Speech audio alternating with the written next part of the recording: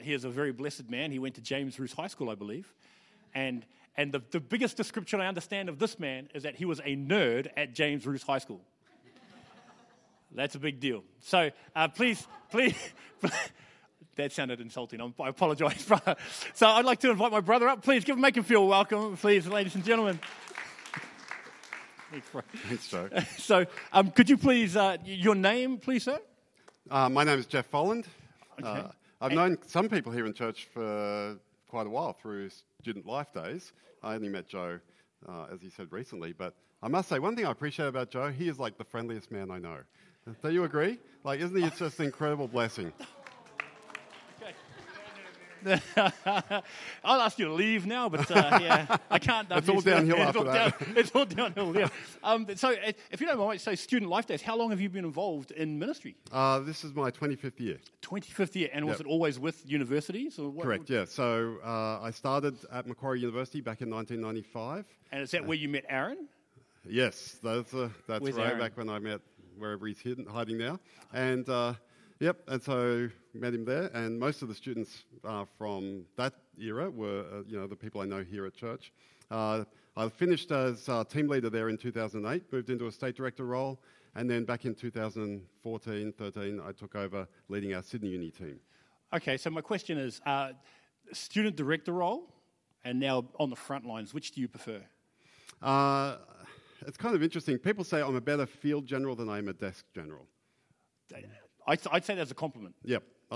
Most people think that way. yeah. Well, just because, and what That's I've right. met of you and the giftedness, how God, basically it suits you and your giftings and how you relate, because although I may be the friendliest person you've met, you are very friendly as well. Please, don't, but that means nothing because it came after you already complimented me. So, okay, so I guess then, are you from a Christian home?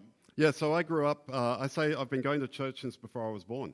And I grew up going to Epping Gospel Chapel on Carlingford Road, and was there up until sort of the end of 1999, and then 1st of January 2000, Liz and I moved to our current church. We go to Community Life Church at Cherrybrook, which meets in the high school there. Okay, so my final question for you then is, when then, because usually when people are raised in Christian homes, there's usually at some stage, like they have a relationship with Jesus, but at some stage where it becomes their own, it becomes personal. That's right. And where it's no longer their parents' faith, it's no longer going through or even just the religiosity of going through the motions. When did it become real for you, and what happened? I was such a squeaky clean church kid that I think I grew up hearing the Bible taught, and I saw it lived out in my parents' lives. And I think for the first time I remember was like when I was about 8 years old, and I said, yeah, this is for me. But it was only when I hit my teenage years, it was like several times along I said to God, if I didn't really pray that prayer back when I was 8, like I still mean it. Like I really want to be following you. So that's why I was so squeaky clean that I didn't. I was at school and I never got invited to the sort of parties that people get in trouble at. I remember I got offered my first cigarette when I was actually working as an accountant. I was like, man, I'm 21 years old or something, and that's the first time someone's ever offered me a cigarette. I had no hope of going off the rails. Oh, praise God. But see, what's really exciting is that you don't have to. No, that's right. You don't have to, right. and that's what's really cool. Is there's another preacher by the name of Dave Reeve, and he says, I saw nothing wrong with following the rules. Yep. I've found nothing wrong with doing what's right. Yep. Yeah? And so that's a great testament of God's goodness and grace in your life to be able to do that. So Yep. I don't think it's anything to be afraid of or ashamed of. I think that's really exciting. No. So if you don't mind, I'll pray for you, brother. That'd be great. We're all excited to hear what the Lord has burdened your Thank heart you so with. much. Father, I thank you so much for our brother Jeff. Thank you for the way you have worked within his life, even from as an 8-year-old.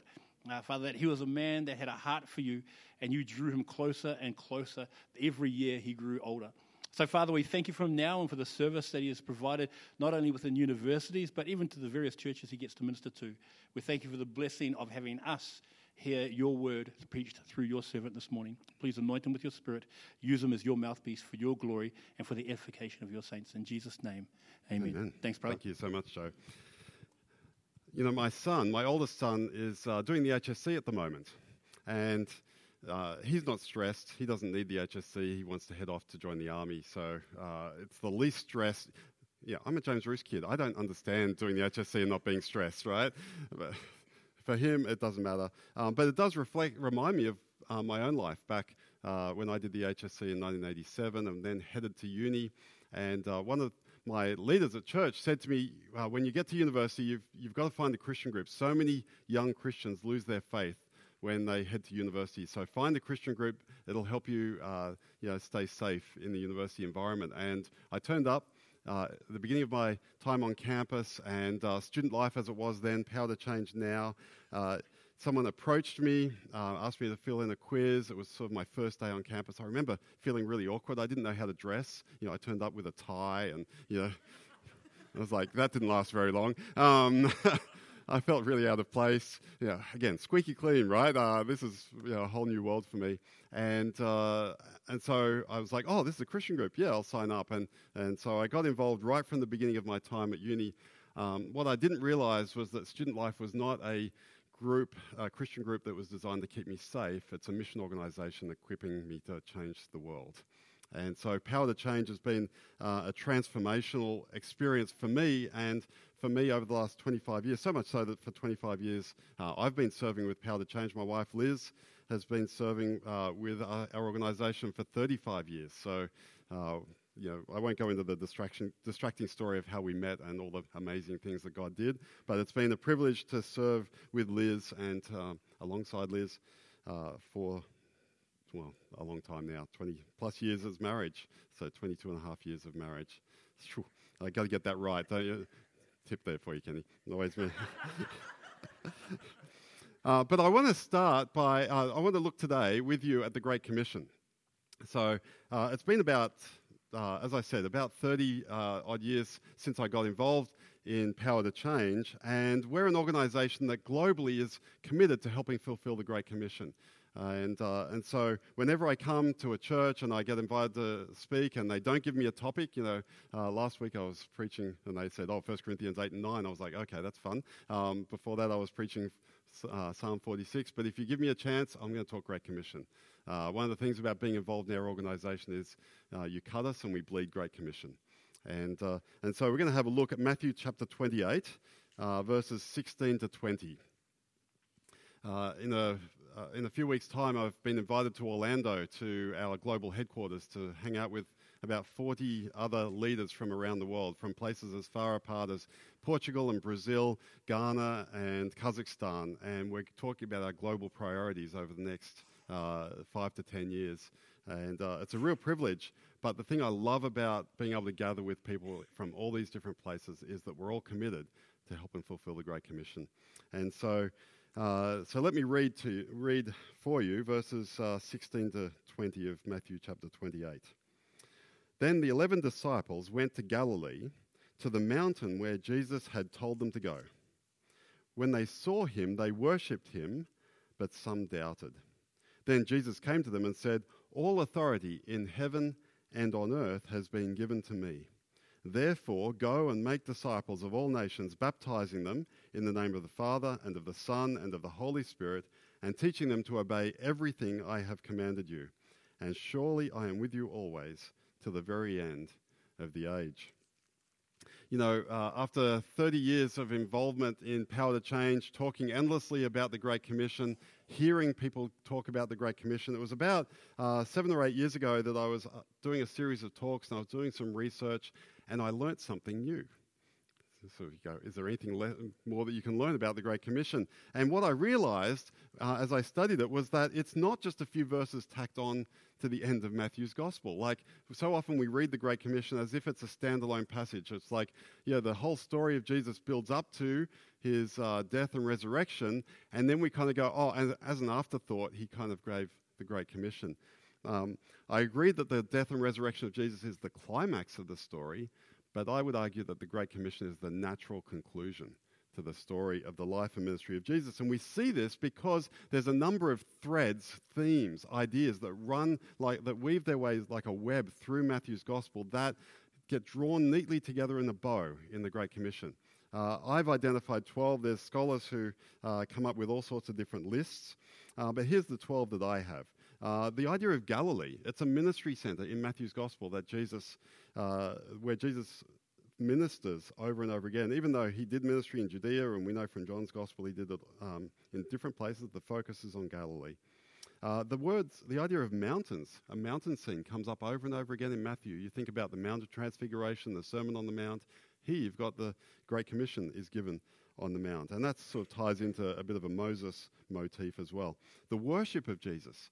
The worship of Jesus is a theme that runs through Matthew's Gospel. The idea of faith. The word faith appears 31 times in Matthew's Gospel. Twice, Jesus is amazed at people's great faith.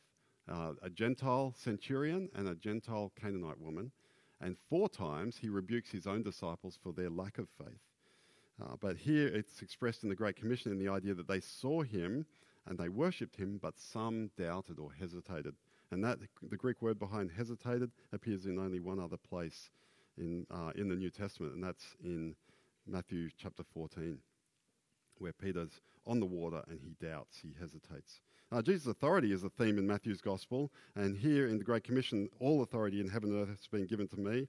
The theme of making disciples. Jesus has been making disciples for 28 chapters, and suddenly now he commissions his disciples to make disciples. The idea of nations and Gentiles, baptism, the Trinity, Father, Son, and Holy Spirit, the teaching to obey. We know Matthew's got 5 great teaching blocks.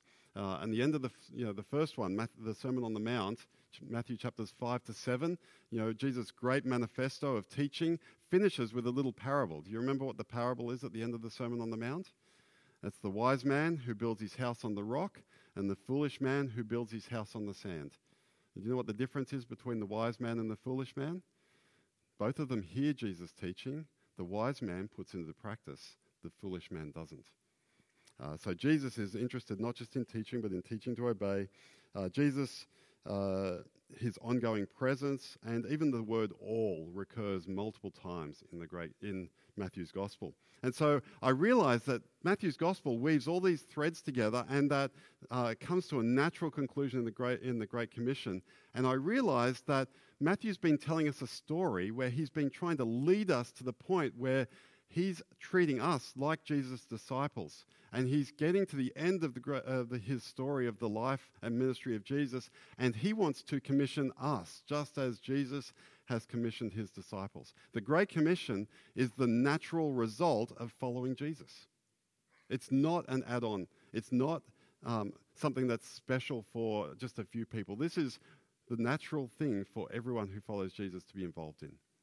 And the key question is, if we're looking at the Great Commission, what is the thing that Jesus is commissioning us to do? And the main command, does anyone know what the main command is in the Great Commission? It's not the word go, it's the word make disciples. The word make disciples. We know that Jesus has been making disciples. In the original Greek, it's the only verb in the imperative. I'll throw a bit of Bible college stuff at you just to keep you on your toes. Most of you are, anyway, won't go there. Capable of handling it. Make disciples of all nations is the command. Jesus is commanding us to make disciples. That's the primary goal that he has been building up to, that Matthew has been building us up to as we've been reading the Great Commission. And when I think about the commissioning to make disciples of all nations, Jesus is telling his disciples to do exactly with others, exactly what he's done with them. And we are being commissioned to do for others what has been done for us. That each generation of disciples is responsible for raising up the next generation of disciples. On campus, we see students turning over every 3, 4, or 5 years. And so the pressure is on us to raise up that next generation. If we're going to have students who are making disciples on campus, who are believers, who are making disciples, then we need to make sure that we do that every year. Sometimes I think in church we can get a little bit lazy. The generational turnover is not 3, 4, or 5 years. It can be 8, 10, 15, 20 years. And so it's like, if we miss a year where I'm not really focused on making disciples, well, I don't feel it immediately, but you will feel it down the track. So the question is, how do we make disciples? Jesus is telling us, make disciples of all nations, but how do we make disciples? Well, the good news is that he tells us how in the Great Commission itself, and there's 3 words in the Great Commission that I learned a little bit of grammar when I was at Bible college. I had to learn grammar at Bible college to be able to study Greek. I didn't know English grammar before that. That was something that they never taught me at James Reese. And I spent most of my time in science and economics, and I did general English maths for the HSC. General English for the HSC. So I was much more of a maths and science guy. But I learnt grammar. English grammar in order to be able to study Greek grammar. And so I learned that there are 3 participles in the Great Commission that are the steps that Jesus gives us for making disciples. And so as we go through these steps, you might ask yourself the question, where am I at in this process?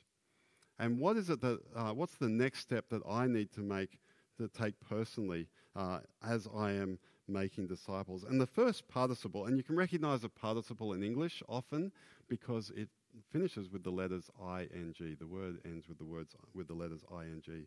And so the first ing word after the command to make disciples in the Great Commission is baptizing. Baptizing them in the name of the Father, Son, and Holy Spirit. And it's always interesting coming to a new church and saying baptizing is the first step of making disciples, because there are quite a range of different views. I did glance at the banner out the front with the position on baptism for this church as I walked in. And it's very clear, I think, that it's a believing baptism church. So it's pretty easy, right? When does somebody get baptized? When they become a believer. Now, if we're supposed to help people get to the point of being ready to be baptized, what's our responsibility in that? There's a kind of an English jargon word that we often throw around. Evangelism, right? So the first step in making disciples is sharing the gospel with someone to the point where they'll understand it enough that they can commit their lives to following Jesus, and at that point they'll be ready to be baptized. Like the baptism is the line in the sand of someone marking the line of the sand where they come from unbelief into belief, right? They're being, here in the Great Commission, Jesus says, baptize them in the name of the Father, Son, and Holy Spirit. They're being baptized as a public identification with the triune God and, I believe, with his church. And so baptism is that identification, that marker that someone has chosen to follow Jesus. And so when I'm thinking about our ministry on campus, I'm thinking, how do I create opportunities to engage people who are far from God in a way that allows them to come to understand the gospel and decide whether or not they want to follow Jesus? Right? I never want to pressure people to do something that they don't want to do, but I want to entice them. I want to draw them to come and hear the gospel, to hear the good news that Jesus has died for them in their place and that they can surrender their lives to him. And so we do this in evangelism and sort of what I'd like to label as pre-evangelism. You've got a gingerbread night coming up. I'm guessing you're hoping that there are people who are going to come to this who aren't regulars at church, perhaps people who don't know who Jesus is. And I'd be surprised if you gave a really strong gospel presentation on the night, right?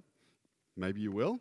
Maybe it's an appropriate thing to do, but more likely, I've seen many churches using gingerbread house nights as a way of kind of building relationships, building friendships, and through those friendships, and as people experience Christian community, suddenly they become curious about what is it that holds this group of people together? What is it that shapes the way that they think and the way they behave? How does it shape their behavior, their values, right? The way they treat other people, even when negotiating business deals, right?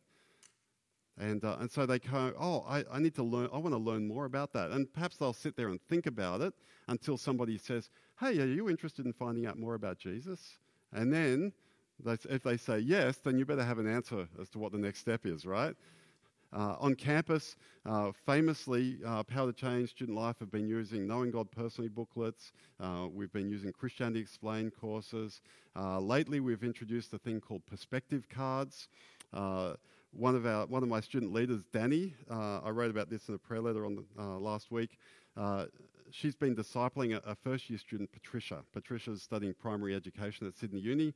And Patricia, from a Korean background, became a Christian at the beginning of the year through her church was really kind of very baby, shaky sort of understanding of the gospel. And Danny's been meeting with her, helping her grow in her understanding of the gospel and grow in her understanding of her faith and what it means to follow Jesus, and been encouraging her to reach out to her classmates. And a few weeks ago, Patricia said, I've got 2 friends who are interested in sort of exploring spiritual things. And so Danny says, I'll turn up and I'll bring up one of our packs of perspective cards. You can actually download the app on your phone if you like. Look it up at some point in an app store.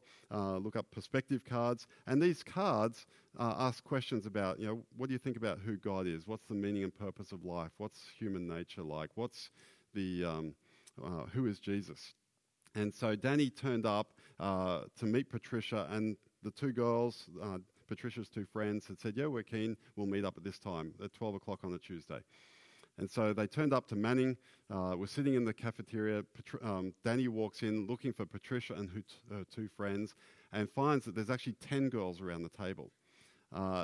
They all decided to come for lunch. They weren't necessarily knowing what Danny and Patricia had planned. They just turned up. They're all in the same class together. They turned up to have lunch together. And Danny turns up. Patricia welcomes her down, asks her to sit down. And Danny puts the perspective cards on the table. And instantly, all the eyes are on what's she put on the table? What's this? And Danny explains that we've got these cards. It's a conversation starter. And all 10 want to be involved in the game, right?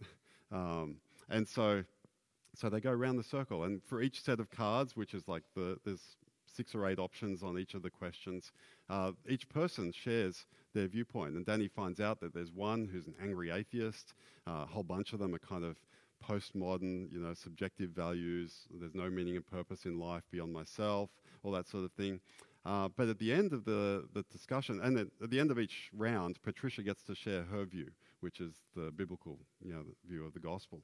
And at the end of the game, 2 of the girls suggest or agree that they're interested in finding out more, that they want to meet up and read a gospel, do Christianity Explained. But a bunch of the others who aren't Christians and who aren't necessarily interested in meeting up are actually were really keen to download the app because it was such a fun game they wanted to play it with their friends. I was like, it's got the gospel in there, so go for it, guys,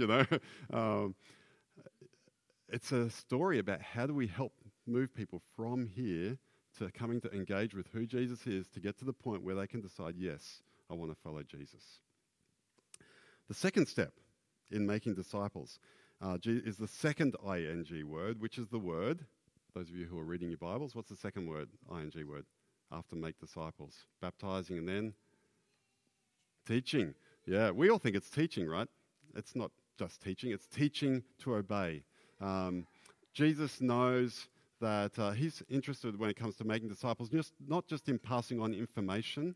He wants to have teaching that leads to life transformation, right? So often we have thought about our church, our engagement with church as we turn up and you guys are all really passive. So most of you are doing a good job staying awake, but whether you actually experience life transformation as a result of anything I say this morning, it's not guaranteed, is it? I spent 4 years studying accounting and computer science at uni. I graduated. I went and worked for one of the big 4 accounting firms, and the partner, when I walked in the door, knew exactly what I was good for, which was photocopying and making coffee, because I knew nothing about how to actually do accounting. I'd spent hours sleeping in lecture theatres, right?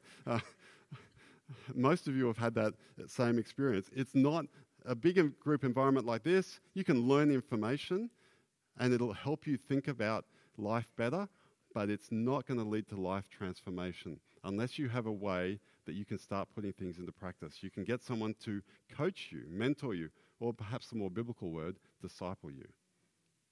I like small groups. Small groups are a great place where you can have someone prepare a study, turn up, and you can practice talking about the topic, not just sitting and listening passively. But sometimes meeting up one-on-one with somebody and actually working through personal issues and thinking about having someone who isn't just teaching you what the Bible says, but if you say, oh, I don't know how to have a friend who's not a Christian and stir up a spiritual interest, then finding someone who has that ability, who can actually coach and train you in that. Because the goal is not just to believe that I should share my faith. I'd grown up going to church and believed that I should share my faith. I tried in high school. It was terrible. My first few months at uni, it was like every new person I met, I was like, oh, so what did you do on the weekend, And I ended up in debates about creation versus evolution and liberal versus Labour politics. I'm like, how did I get to that, I didn't know how to actually share the gospel. And it was only when a Power to Change missionary by the name of Neil Dawson took me out and we started approaching people just on campus, and I practiced sharing my faith, and I became competent at it, and I grew in my competence. And so having someone train me, and then having the idea of being able to train other people, and that's the thing. It's like Jesus is not interested in just teaching them to obey everything. And as I said, there's 5 great passages of teaching in Matthew's gospel. It's teaching to obey everything, including the command to make disciples. You want to be able to stir up a spiritual interest. You want to be able to explain the gospel so someone can understand it well enough to make a decision. You want to help someone who's new in their faith get grounded in their faith. And you want to be able to take an apprentice yourself ultimately so that you can pass it on to the next generation. And we find that idea in the third participle in the Great Commission, which actually comes back at the beginning of verse 19. Jesus says, therefore go and make disciples. And the word go is actually a participle. So it's the same as baptizing and teaching. And so some people say you should translate the word go as going. As you are going, make disciples. Right? Sometimes it gets treated as a command. It's like, you need to go overseas and make disciples of all nations. You need to go somewhere else. That's not what he's saying. He's saying, as you are going in your everyday life, take the initiative to make disciples. Don't sit back and wait for people to come to you. You need to go to them. You need to figure out, you've got a friend, you've got a colleague, you've got a neighbor who doesn't know Jesus, then you need to take the initiative. Don't wait for them to come to you. So it's an ongoing process. But he also, the grammar guys tell me that it also acts like a command, right? So it's a participle, meaning it's an ongoing exercise. It's not like I go here and then I go there. I am here and I go there, and now that I'm there, I'm going to start making disciples. What he says is, as you go, but it acts like a command, and it's because it's what they call the priority at the beginning of the sentence and its proximity to the main command. So it derives imperatival force by its priority at the beginning of the sentence and its proximity to the main command. And so it acts like a command, but it's not just a command you fulfill once. It's a command you fulfill in an ongoing way. And so the third step of going and making disciples is that wherever you go, whatever you do, make disciples. You don't have to be a Power to Change missionary. You don't have to be a pastor. You don't have to go overseas to make disciples. We can do that right here.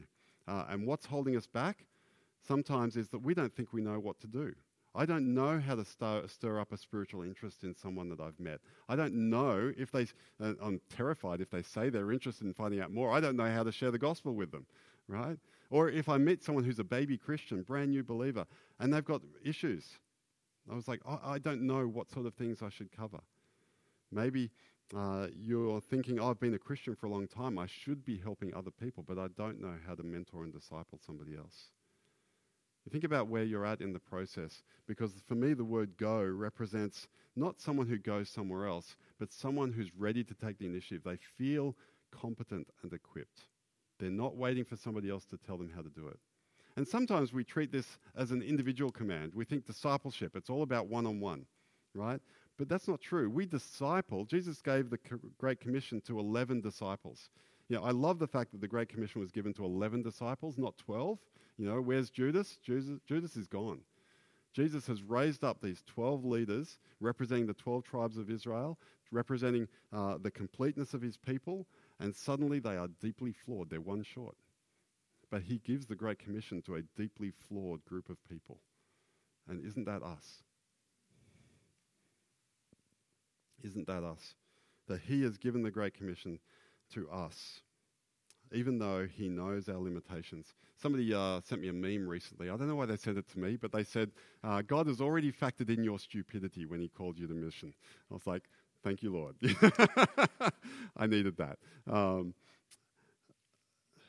He's not surprised by our inadequacies, but he keeps on calling us to take that next step in following him. And I love the promise at the end of the Great Commission, because he says, surely, or look, behold, I am with you always to the very end of the age. I have a video to show you. A video of a couple of students who are sharing their testimony of how they've gone through the process at Sydney University. The first student is a student by the name of Ruel. He'll tell you his story himself, and Jess is our second. Both students arrived on campus as students who weren't Christians, and by the end of their time on campus, they were our student presidents. And so they're kind of my poster childs. If any of you were at Baulkham Hills High School, you may recognise Jess. So let me finish with a video.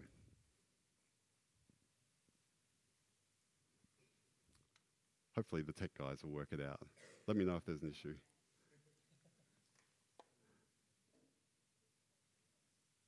There we go.